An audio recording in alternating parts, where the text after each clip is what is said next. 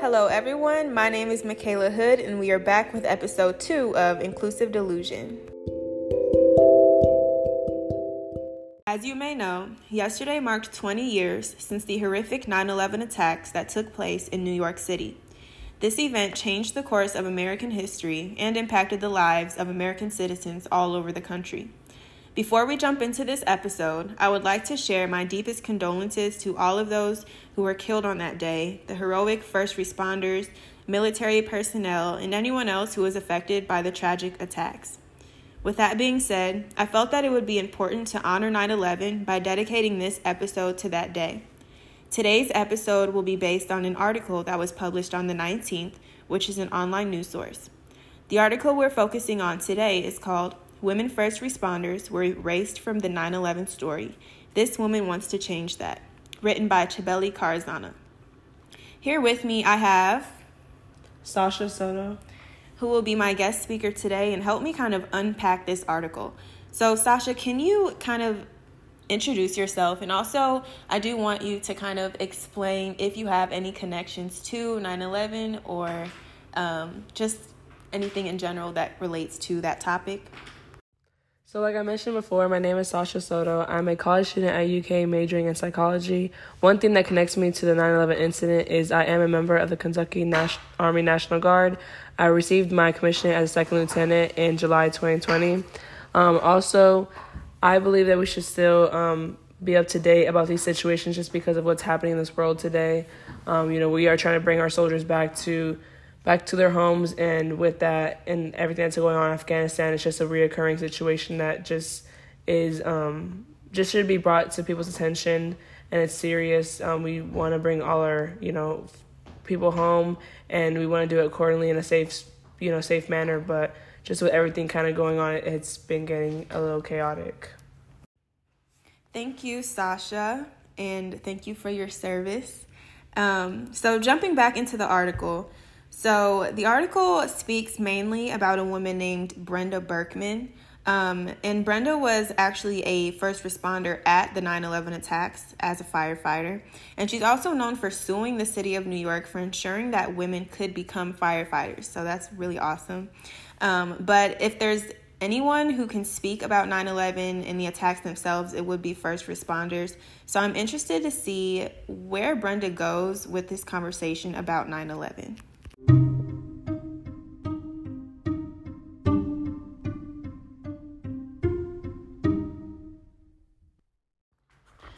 So the article starts off with Brenda's personal experience working as a first responder at 9/11, but I want to jump forward in the article to this quote that really opened my eyes, and I want to hear your reaction as well, Sasha, so feel free to, react. So the quote says, "There were no women, not just women firefighters, but no women first responders at all in the coverage of the day, though they knew women, including Berkman, had been there." So this quote itself tells all that we basically need to know about the article and what Berkman is trying to get people to understand. So what are your first thoughts about hearing that quote, Sasha? To me, it's just more so like, how do I even say this? It's not like shocking. I feel like we've addressed this situation in the military so many times. Like we are trying to get females. We're starting to have female in combat. And that's still a shocker to a lot of people that they believe females should not be in combat. Personally, I am in combat. I'm trying to work my way to, find my place in combat and branch combat. So being like in a fellow artillery unit and just kind of not seeing that there's a lot of women in it and it's just mostly men, it is a little scary. And at the same time, it is a little not intimidating, but more so like I know I have to kind of work my way around it and stand up for myself because there's a lot of men. And then another thing, I am, a minority, so it's just two things I have to struggle with now. But it's not so shocking. It's more so like we have to find our place, and this is something that we kind of already know we will have to deal with going into it. For me, hearing Berkman say that there were no first responders at all in any of the news coverage about 9/11 was shocking to me, but also when I think back to the news coverage that I see in documentaries and the movies that we see about 9/11, she's not wrong. There's, not that many women, if any women, that we see working as first responders in these 9/11 movies and news coverages and things like this. So it makes me wonder, why were the women, quote, erased from the 9/11 history if they were just as important as we know they were just as important in contributing to being, vital to the situation. So with that question, why were there no women first responders covered at all? It's hard to come up with a straight answer because for me, I feel like it might not have been purposeful on the, side of the people who covered the news and the people who published these movies and documentaries. But I feel like it was more of like a subconscious thing on their end. What do you think? So like you just mentioned, I also agree with you. I don't think it was purposeful. I just think in that moment in time, we were still growing. The females and like as first responders were just growing, in the military and just firefighters and everything like that. So obviously, I feel like it was more just male based, and that is just all we saw, and we were just all used to as like the world. I think we're just, even men that are in the military and as first responders, they were still kind of getting in their head that women can do this stuff just like them, and some of them didn't agree with them, and some of them did agree with it.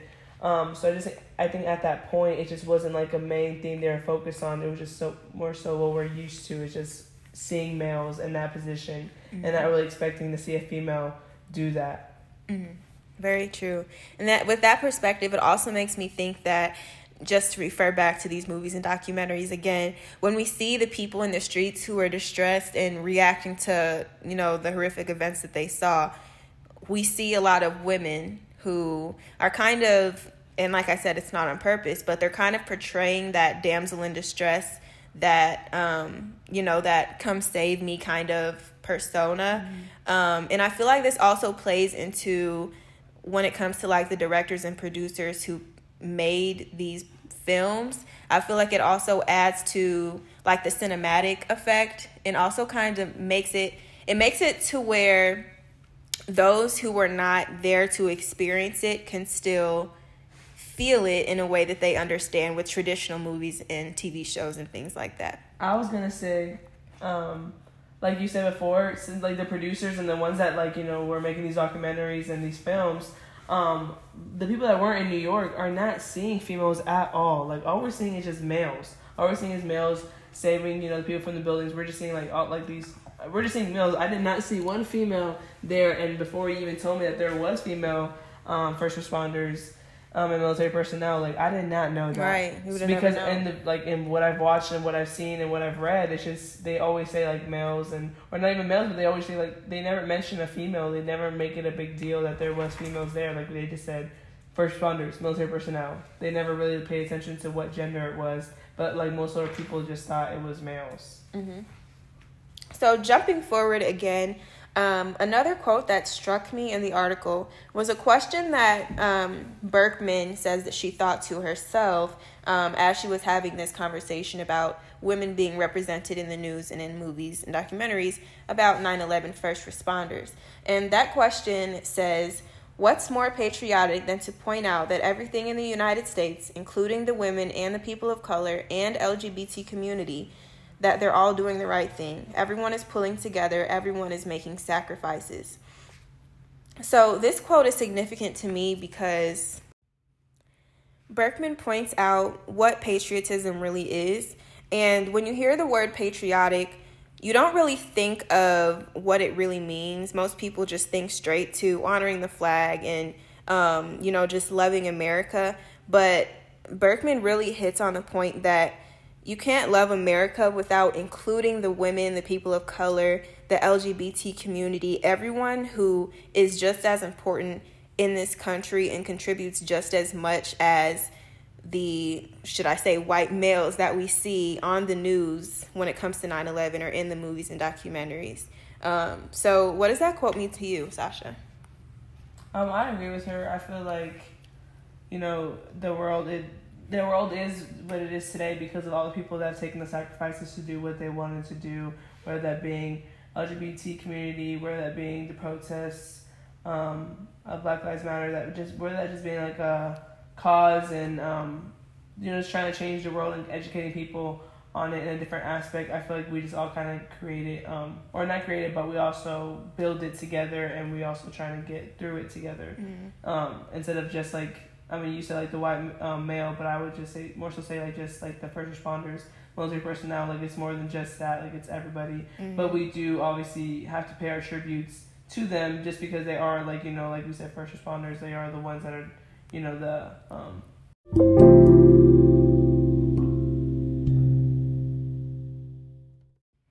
I apologize, audience. We had some technical difficulties, but we are back. Sasha, did you finish your thoughts on that quote? Yeah, I was kind of just summing it up. I believe, like I said before, it's more than just, loving the country and just celebrating that day. I just feel like we need to educate ourselves. Like I mentioned to Michaela beforehand, I feel like the only reason the world knows about 9/11, and not so the world, but just students, when we're going through school, is because, we are taught it through textbooks, through through professors, teachers. It's something that we have to learn about, because it's something that's impacted our world and, many people's lives today. So, but I feel like if that wasn't placed into the school system, we probably wouldn't even know about it. And I think if that's one thing that we struggle with a lot outside of the school, is most people don't inform themselves on just things that are going on. I did like how you touched on how if we didn't learn about this, we wouldn't know about it, because we're getting to that point to where generations now, obviously they weren't there to experience it. So the only way that we can really understand the depth of what happened is by, learning it in classrooms, talking about it, and learning about it through media outlets like TV and things like that. And it's important to have conversations like these now more than ever, because if we keep letting media portray not even just 9/11, but any historic events in such a way that they're leaving out vital bits of it, we're leaving out history in classrooms, and that's just failing everyone, and it's not doing any justice or honor to those who were there and fought for their lives and fought for the country during that day. So I'm glad that we are here to have this article that Brenda Berkman shared with us, and that the 19th shared with us. And I hope that we continue to have conversations like these as we move forward as a country.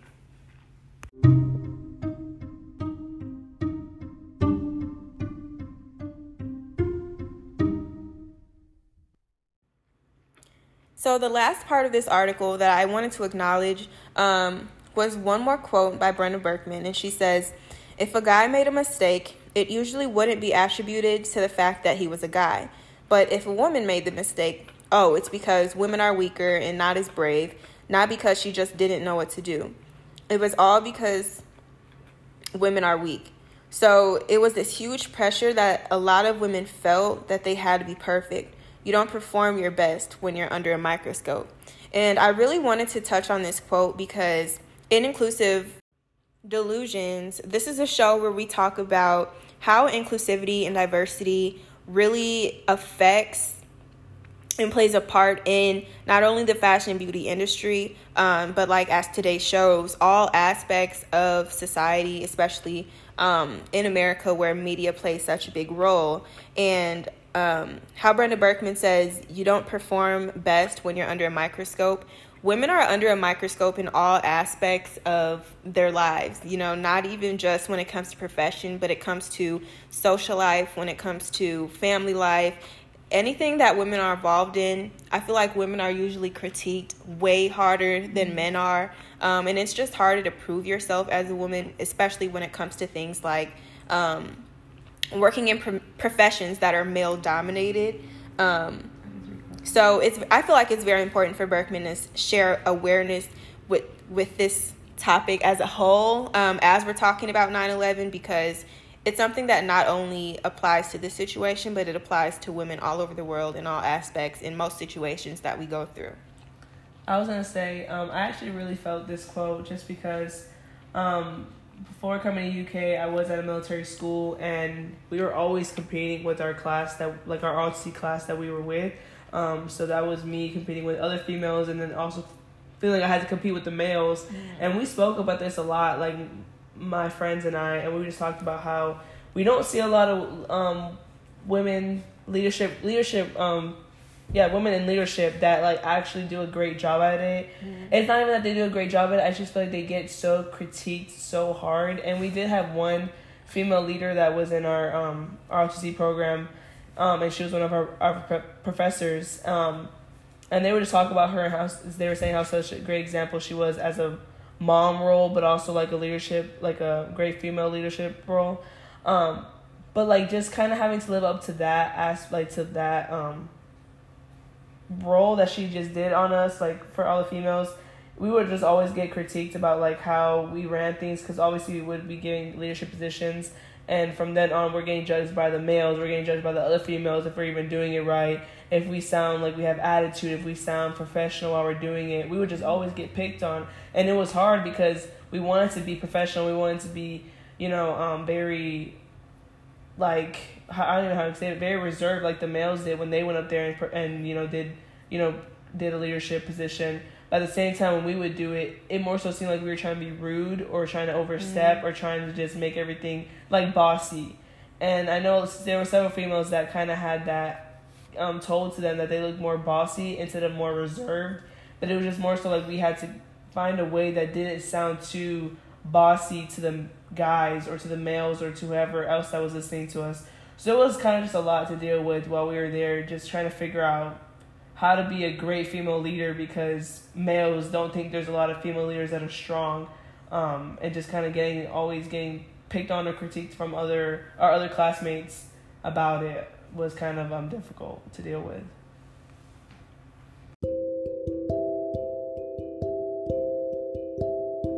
Well, thank you for sharing your personal experience, Sasha, and thank you for coming on today's show as a guest.